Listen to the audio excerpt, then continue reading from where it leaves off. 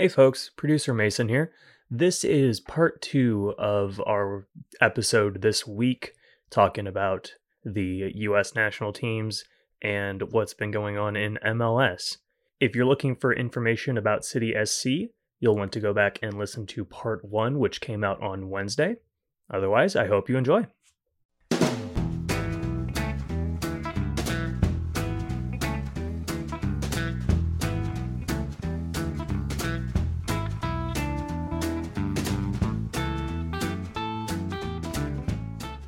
Welcome back from the break. It's time for us to take a look at both national teams, the U.S. men and the women. The freshest news will go first. The U.S. men's national team did drop the roster for upcoming friendlies and League Cup games starting on June 1st, not that far away. Big game, a couple of big friendlies, actually. They're hosting Morocco on June 1st and June 5th against Uruguay. Couple of good teams to get them in shape with this somewhat limited roster for coming in for the June window. And then they've got the Leagues Cups games where they're hosting Grenada and going to El Salvador, which is a fairly decent test, but the Leagues Cup's not doing them any favors heading into the World Cup later this year. There's limited FIFA windows. Basically have this one, and I believe only one other one in September to try to get those friendlies in to get them geared up for tougher competition in the World Cup. That will start November 21st against the three-headed playoff between Wales, Scotland, and Ukraine. The UEFA Path A winner. Yeah. Not a lot of controversy in this roster. As expected, it's a little bigger roster, a lot of people getting looks, as would be expected here. Some injuries meant that more players got looks as well, as there's key losses in the roster heading into this window, perhaps even for the World Cup in the case of Miles Robinson. So it's kind of a big deal to get some playing time. I'll first start off with you, Sean. Who's some of the new faces coming into this June camp that you're excited to see? Well, as far as new faces, some of them we've seen before, some of them we haven't, but they're still relatively new when it comes to the roster.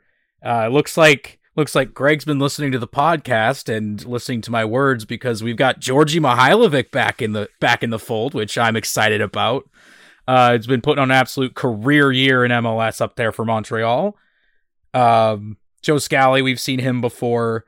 CCV comes back in, Cameron Carter-Vickers, Eric Palmer-Brown. They've had absolutely wonderful years overseas. Aaron Long coming into the show, but I think that's mostly because of injury. But the two real unknowns here are Haji Wright and Malik Tillman. What can you tell us about them, Mike? Haji Wright's been, I think in Turkish, tearing it up, scoring a lot lately. For longtime followers of prospects for the U.S. men's national team, he's not an unfamiliar name. I may have my story wrong, but off the top of my head, it popped in that I believe that he was being scouted by all the big teams in Europe when suddenly they found this other other U.S. kid named Christian Pulisic, who they all got hot over in the U15s. Who's Christian Pulisic? Never heard of him. Yeah. Oh, is he that guy that just falls over anytime he gets, checked by anybody? Oh, he's that guy. Yeah. And then Malik Tillman, which I haven't really been following. He's a 19-year-old attacking midfielder, has played a lot in the Bayern Munich youth system. I've heard some rumors about him. Certain observers are high on him. He had 7 appearances for Bayern's first team and 1 goal. So a chance to get a look at what he could bring to the squad, not necessarily in the near future, but for the future, which is the case for many of these. Joe Scally, of course, had a breakout year, especially early in the Bundesliga. Cameron Carter-Vickers, a key cog on loan with Celtic, and helped lead them to the Scottish Premier League title over Rangers. Good. Aaron Long, of course, really was the fixture at center back until he blew out his Achilles about a year ago. He's back in the picture, and then Eric Palmer Brown has really had a good year and put himself up for some transfers to bigger teams in Europe. And Mihailovic had a goal in the Montreal game in the first minute, I think. Most recently, he's tearing it up. He's tearing up MLS. He is the one out of this list. Well, other than the center backs, because of the loss of Miles Robinson, and another notable absence we'll get into in a moment. He's the one to really look for possibly breaking into the squad and what he could bring and how hot he is, especially in the midfield. Oh, absolutely. Sean, who's some of the absences from this roster that stood out to you? Well, we've got some big names that we need to talk about, that, we need to mention. Most of these are going to be for injury. Obviously, Robinson just went down. Miles Robinson. Anthony's still there because it's A-Rob. It's Jedi Robinson. He's got to be on the team, right? Yeah. But Miles went down. Serginho Dest is still trying to come back from an injury. Gio Reyna is still coming back from injury. Chris Ridgers still trying to come back from an injury. But as far as names that I am surprised aren't in it, and then I look into reasoning from Berhalter, because we have a quote from him. I noticed Pepe's gone. He's not on the roster for this window. Busio's not on this roster. James Sands not on this roster. Guys that have really made a name and probably should be included come World Cup time. But when you hear Berhalter talk about him, the Pepe, Busio, and Sands especially, they made big moves overseas almost immediately in the middle of an MLS season. So they've had absolute gauntlet seasons for themselves. They needed some time to rest. Sean Johnson, also a guy that made a move over and is probably getting some rest there. But when it comes down to the biggest name left out, Slonina, he said he's committing to the U.S. after a lot of push from Poland to get him. But he's committed to the U.S., but I'm not sure he's quite ready, especially with the three keepers we've got on roster. But the one we really need to talk about is, where in the world is John Brooks? Yeah, a lot of discussion, a lot of things, a lot of speculation over whether he's had a falling out with the coaching staff or other players. It could just come down to Berhalter doesn't rate him. You can have opinions upon that, but it's always the coach's prerogative to choose players that he thinks fits the system the best. Yeah, and you see that at club and country. It could be a combination of all of that. Berhalter doing his part, saying he's not out of the running. A lot of the things that have been said recently about Brooks' absence speak of something that they just don't want the people to know. Something within the team. That's where that speculation comes from. People break it down. Look at what he's been doing. I think it just comes down mainly to either something we don't know about, or Berhalter thinks there's people that just do the job better. And have to say, through qualifying, that flat out, Miles Robinson and Walker Zimmerman beat him out for a starting job. Oh, 100%. I agree with you on that.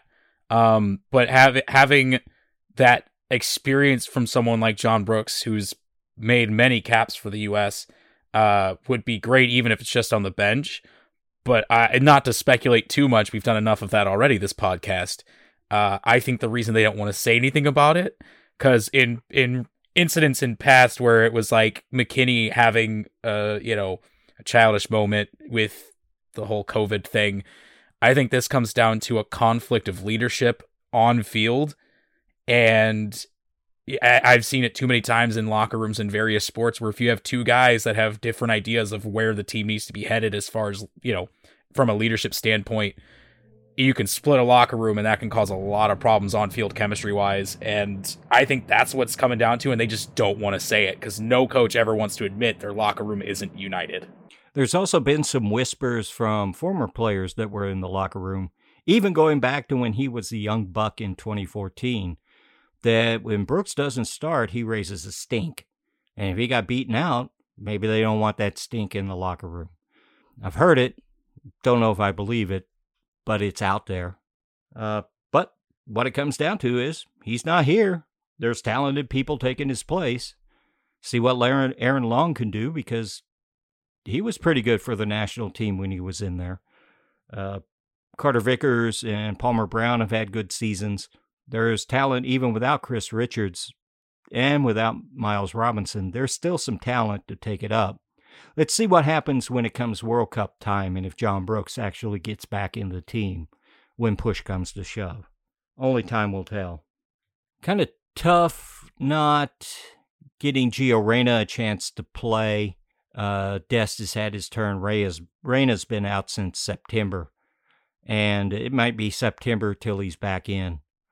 Had a struggle with getting back from injuries, and he's such a young player. You hope that this, has to do with hamstrings, and those can linger for a long, long time. Hopefully he's getting the rest and going to come back to health.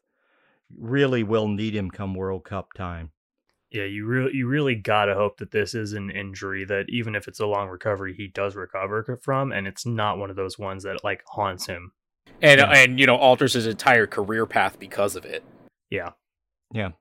Other big news coming out of the national teams is a historic collective bargaining agreement between both women's and men's national teams, and you got some information on that for us, Mason. Yeah, so this has been out for a little bit. This is the first opportunity we've really had to cover it. But the USMNT and USWMNT have agreed to new CBAs with US Soccer, which for the first time are essentially the same. They're on the pretty much the same terms. Some of the biggest stuff to come out of this is both equal pay for matches and things like that for the women as the men, but also the split of FIFA World Cup winnings. And FIFA pays pays much more for the men's teams in men's World Cup and friendlies than they do going for the women. Yeah. I don't have the stat right in front of me, but I think that the men get paid more for advancing out of group and then losing than the women do for winning the World Cup. I believe it's very close, if not absolutely correct. Yeah. But so the way that this revenue split works is the winnings from the 2022 World Cup and the 2023 Women's World Cup will be pulled together, and then also for the 26 and 27 World Cups will also be pulled together separately. And then it's different splits for each group. 22 and 23 revenues will be split 90-10 players and US Soccer, and then that 90% for players is then split in half. For 26 and 27, that will be an 80-20 player federation split, and then that 80% is split in half for the players. But that is probably the biggest deal to come out of this, is some proper fair compensation for the women who have been, in terms of results, outperforming the men for years, but not being fairly compensated for that. Oh yeah. You can win 3-4 women's World Cups and still, and after winning those 3, make about as much money as the men do for making it to the round of 16 in one World Cup. The other thing that was noted of this is that for FIFA competitions that have equivalent men's and women's competition, this revenue split will also be in effect. So, for example, the Gold Cup, men's and women's winnings from both Gold Cups will also be pooled and split. I don't remember the actual revenue splits off the top of my head, but that is also in effect. Another thing is that the women will be going from guaranteed salaries to the play for pay system that the men have been under. So this is kind of the trade-off that they're taking for the equal compensation, is that instead of being a guaranteed yearly salary, they will be paid per appearance. Also speaks to the strength of women's leagues in which they can live off of their cup play and not need a stipend from U.S. soccer to make it happen. Yeah. Like pay in like the NWSL, things like that is improving, but European Super Leagues also play into this as well. Yeah, but it didn't go unstated. But another thing that factors into the men and women going into the revenue split on winnings is that the men still make significantly more from their league play than the women do. It is a good thing that the women are getting paid more, but like, I don't know, is there a regular USMNT player that gets paid $1 million and that's it? Whereas like Trinity Rodman just signed the biggest deal in NWSL for 4 years and $1 million. It's improving, but it's still not equal on league side. So it's an easier pill to swallow for the men, and it's a big win for the women. Before they got their transfers, I would bet some players on the USMNT, like James Sands and George Bello, who are called in, Bello's been called in this latest camp. They're probably on pretty low salaries as well, but now they've been transferred out. But otherwise, yeah, that compensation, but that can't be changed by U.S. soccer. Yeah, no, it's just I think that it was a factor that went into this decision making. Now, is this done and dealt with, or does it still have to be ratified by the men and the women? The CBAs have already been ratified, and they are in effect. Actually, they are in effect retroactive back to January 1st of this year. And there was a little bit of like miscommunication on it. They are still separate CBAs between the two teams, or between the two teams, the men's national and the women's national. They are still separate CBAs. They just have the same terms in them. Yeah. And one thing that's been overlooked in the news reporting is the role that the men's team did in accepting the pooling of the money and other things. So they really did do a bit of their job to get this over the line. So that should be commended. And how long will this last?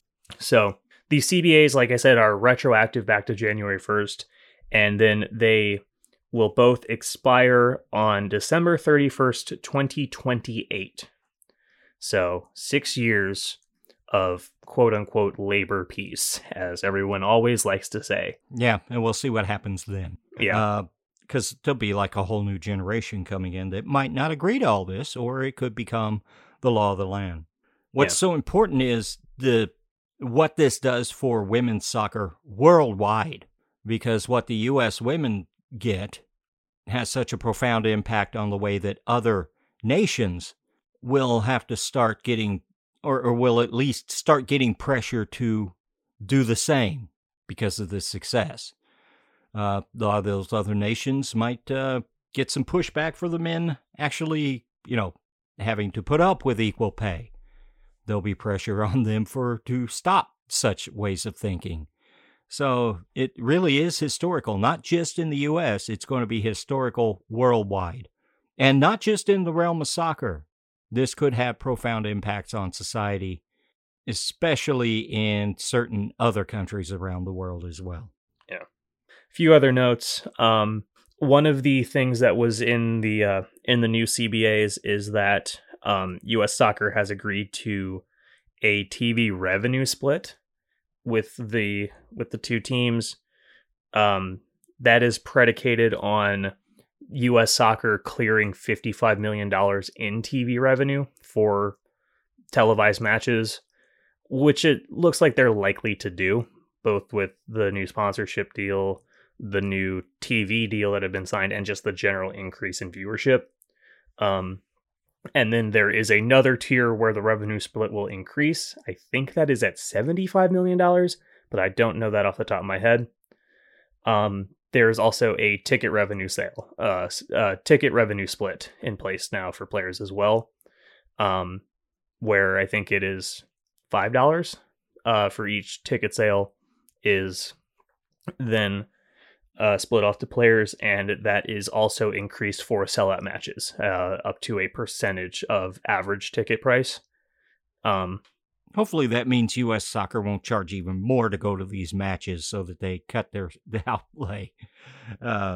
So they get more per ticket and sell less tickets. It's been their modus operandi lately. Yeah, that's the rub, right? Anytime that labor wins any kind of increase in position, companies then use that as an excuse to raise their prices and blame labor on it. But who knows? I don't know. All in all, our long national nightmare for soccer players looks to have come to an end with much wringing of hands and gnashing of teeth to get to where it probably should have been all along. Yeah.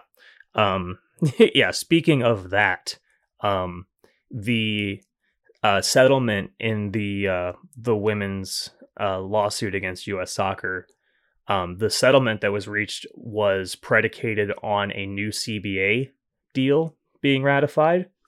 So now that it has been, it just needs legal approval from the players and the court. And then the settlement can proceed and finally truly put that to bed as well. And hope that goes off without a hitch. So that's good news. And a lot happening for our international teams. And the cycle begins. These friendlies are a lead up to the Men's World Cup out of the normal schedule because of Qatar and FIFA doing it in the winter. And then quickly thereafter, the women's, all leading up to 4 years or so from now when we have the World Cup for the men in this country. And so many of these deals have to do with the big dreams of what that might mean. Yeah, to MLS, U.S. soccer in general in this country. And should not go unstated that, a lot of the focus on these CBA agreements was on the women getting equal pay and revenue splits and all that. But the men have been playing without a CBA agreement for quite a while, I think for years. So we can now also, with them having ratified the new CBA, head into the World Cup without any worries of them either being shafted or going on strike or something. That's good. And now, a quick look at MLS, hopefully. MLS had 2 games again this week. We'll kind of touch on what happened in this week. But the big talking point really need to look at is courtesy of The Athletic's Sam Stejskal, who published an article. Also, The Athletic's John Mueller put out a interesting and profound tweet as well, and it has to do with the success or lack thereof of MLS's Under 22 initiative. This was set up to give owners and clubs the ability to attract young talent and basically sell them on to make a profit, especially young talent in Central and South America. They have been attracting the talent, but it hasn't really paid off in the way it was intended. Most of the U22 signings who were signed for large transfer fees have been way underperforming, as it is one of the very few free spending mechanisms in MLS for under the roster spend rules, and it has unfortunately led to a lot of poor investments. Young talent is coveted all over the world as a way to dramatically increase revenues, to increase profit, and MLS is competing against some of the richest club in the world for some of these players. I'm thinking of particularly Brenner, who was signed for a big cash allotment by Cincinnati, and he hasn't really panned out on the field. He's probably wanting out, but the offers coming in do not meet their valuations, probably because he'd be taken at a loss. And that's something that's happening over and over and over. A lot of this has to do with the MLS scouting networks for many clubs just aren't extensive. So they're going into this, putting down their bets against other clubs with deeper pockets, and they're winning some of them, but at what cost? The players aren't fitting their structure. They're bringing in these young players to coaches that aren't really ones to develop these sort of kids into something that'll make them play better. They're looking to win every week. And basically, it's MLS wasting money within its own Byzantine maze of rules to eliminate waste and keep costs manageable. Anytime you speculate in young talent and try to play this game, it is a gamble. Young talent does not necessarily develop in a linear fashion, and unproven talent sometimes washes out as they get up against tougher competition, older players, or they just run up against struggles that they haven't dealt with before in their careers, and they don't deal with it appropriately. And scouting shortcomings and perhaps coming into this a little blind means that a lot of clubs are missing invaluable aspects on these players: their emotional makeup, their level of maturity, their hunger to reach a highest level, and how they fit within the coach's philosophy, what their support system is within their friends and family. Are they good people? Will they fit in the locker room? Man, if you miss on those and you're spending $12 million to bring somebody in, that's a recipe for failure. And additionally, MLS is a unique league. How many of these players come in and they're not prepared for the travel, the change in climates among the various cities? That's a big deal. Or just not the ability to cope in a new culture as well. And if that you haven't done your due diligence, there's a chance you're going to lose. And one thing about this initiative is it hasn't been, basically the clubs haven't really got a grasp of how this can benefit them. They've been out trying to make a splash, perhaps making headlines, perhaps thinking it's we'll get him and then we'll sell him on just because he got this big transfer fee or so-and-so wants them. It's not the way it's supposed to work. That's not an efficient use of monies in a league that prioritizes efficient use of monies to keep costs down. If you're not getting performance on the field, you're losing in a club-wise and a team concept within the league, but you're also losing out on the ability to sell them on, which is what it's all about.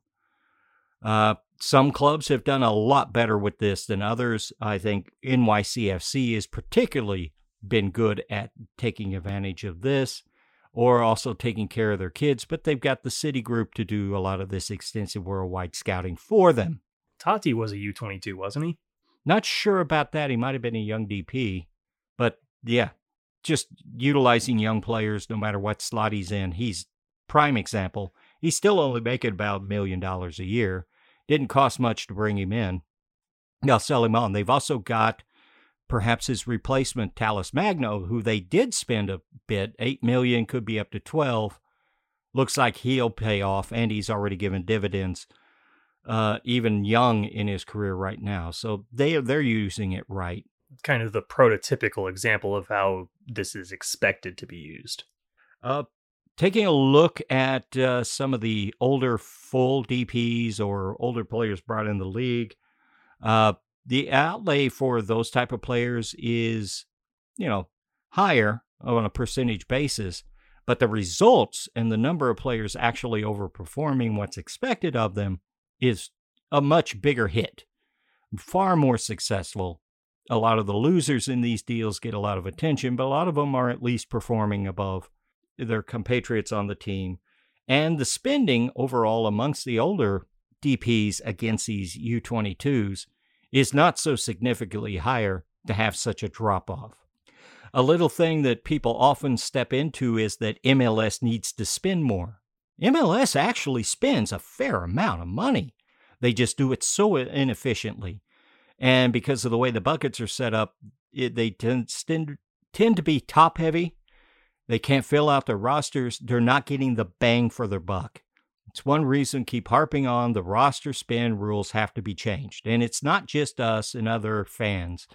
It is the actual GMs of these clubs themselves that say that. Ownership is looking at how do we control the actual bottom line and how much we spend. And they don't seem to be that concerned about how those monies and revenues, because there is no relegation. It's never going to happen in MLS, but they don't have the pressure to put a performance on the field that the fans want. And if you're mitigating costs, then if the fans fall away, it gets embarrassing, but is there a real problem there if everything's pulled around MLS? Bad performing owners bring down good performing owners, the way it's set up. Some GMs have called this exercise, the U22, just a colossal waste of money in a league that's set up to avoid colossal waste of money. So the failure of this particular initiative at this point points to the reason why there's not unfettered spending in MLS.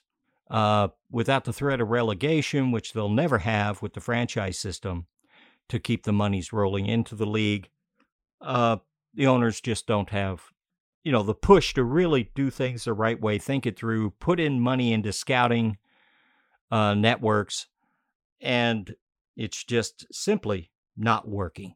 And I'm thinking on this because a point of the salary cap is to enforce parity. It's one of the ways you can do that if you don't do pro-rel. If you give them all these mechanisms to avoid the salary cap, then what's the point? Because you will end up in situations like this where you just spend exorbitant amounts of money on players who aren't performing.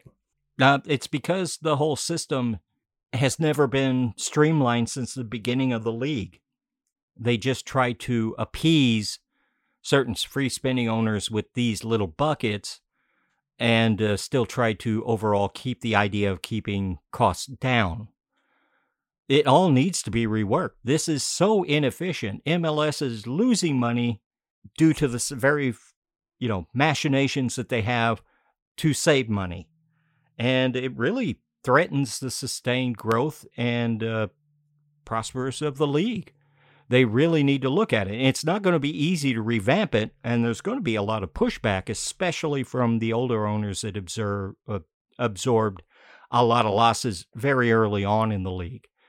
Those numbers are falling away as expansion brings in newer owners that understand more of the concept of what it takes to win now, not necessarily what happened in the past that they weren't involved in.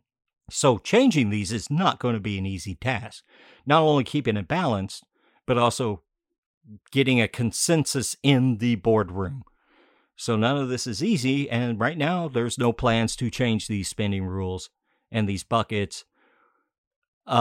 There's a chance that clubs, as this goes forward, could use this initiative correctly.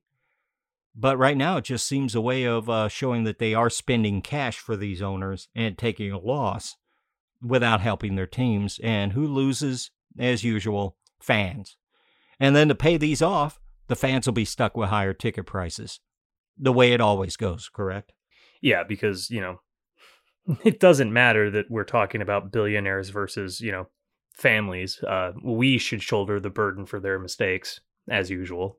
It's called capitalism.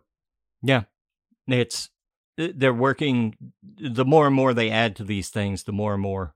TAM was an unequivocally a success in building depth in the roster. This initiative just is not working out the way it was planned at all. I don't think the amount of spending on these transfers is what the league had in mind when it started this initiative. It was a way more to entice these young players that were perhaps unknown to come in the league. Instead, they're fighting for PR splashes against teams like Bayern and Barcelona and Real Madrid and Premier League teams, trying to make a signing, and it just isn't working out. So that's my rant for the week. We all seem to have a rant every week. Other MLS news, anything stand out to you in this busy week for MLS, Sean? Well, the first thing that stands out to me is the fact that effectively half the teams in the league have the most absolutely congested schedules this entire month, having a match every third day. That's 12 teams have played a match every third day and will have played one every third day for the month of May. And I think part of that's leading up into that international window. You got to make up some games that you know, because you're going to have 2 weeks where you're not going to play. But as far as, you know, who had a good week, who didn't have a good week, I think it's very safe to say that I don't think the Galaxy had a very good week. No. They drew to Minnesota and then lost to Houston, who Houston's no slouch this year, but Galaxy, what's going on there, bud? Club de Foot, Montreal did not have a very good week either. Oh yeah, no, taking two losses at the score of 2-1 is never a good thing. Dallas did the exact same thing this week, including a loss to Vancouver. 2-1. Oh my goodness. The Fire playing better. They're not getting results. Austin still second in the Supporters' Shield. Thoughts of them collapsing when they hit the road against better teams. They have shown evidence of that, but they're still getting enough results to stay near the top. I mean, they beat LAFC midweek. Yep. Yeah. LAFC showing some shakiness, but that was a strange game against Austin midweek. NYCFC just keep chugging. They're chugging along. They're starting to tear up the league right now. Not on score sheet, but in results they are. Oh, and we expected this once they were done with Champions League. But, you know, this was totally expected from them. What hasn't been expected is the fact that Seattle hasn't really seemed to rebound as well as we thought they would. Yeah, as well as NYCFC has rebounded, Seattle hasn't. Seattle's holding their own. They look bottom of the table, but their games per, points per game is a little bit higher because of not playing games because of CONCACAF Champions League. But going to Colorado and losing 1-0 just shows something that's been showing up is this team has since, let's say August of last year, has shown the ability to have a big struggle scoring goals. They create a lot of attacks, but boy, they hit the bar. They hit the woodwork a lot. They're just not able to quite get those shots in. They're not falling like you would expect. Sporting KC had a pretty good week considering where they were coming into this week. Oh yeah, big week, getting the midweek win over Colorado. No, not Colorado. Yeah, Colorado. Yes, getting Colorado. The midweek win over Colorado. And then going into their weekend game against San Jose and absolutely scrambling to try to fill a roster. They currently have more players listed as injured than they did on the sidelines for that game. But they somehow managed to put out a starting 11 that I honestly think could have won the game. But at the same time, I think a 1-1 draw is a fair result with how San Jose have been playing lately. Absolutely tearing it up since they replaced their coach. Yeah, between how hot San Jose has been and how hard SKC has been scuffling, a draw is a good result. It was all due to your rant last week, Sean. I hope it was, but probably not. Let's be real. I don't think anyone listened to that rant. If you did, hit me up on Twitter and let me know what you thought about it. If you didn't, well, yeah, you can go listen to it if you want, but if not, I'm not going to force you. Based on the recent results from Sporting KC, we can say that podcasting is praxis. Couple of things that stood out. Paul Arriola with just a thunder bastard outside of the box in DC's latest game, and Daniel Godzag in Philadelphia's big win over Portland. Paul Arriola doesn't play for DC anymore. Oh, excuse me, Dallas in their loss. Old memories die hard. They're basically the same acronyms, just in different order. It's the exact. It's easy to get confused. And Daniel Gazdag FCDCU. for Philadelphia opening the scoring in Portland with an overhead kick. That stood out.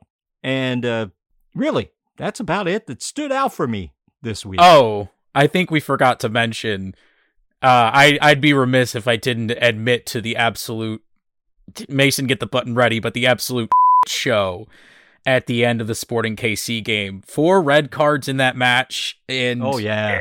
Oh my goodness. Like, just absolutely atrocious letting go of your emotions at the wrong time.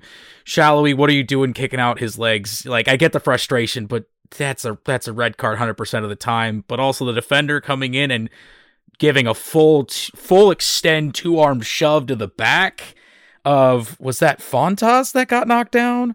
Or was that Shallowy? I can't remember. That was a while ago. But there either was way, so much going on in that game. It was if you haven't seen it yet, go look it up on YouTube. I'm sure it's going to be on instant replay on the MLS channel.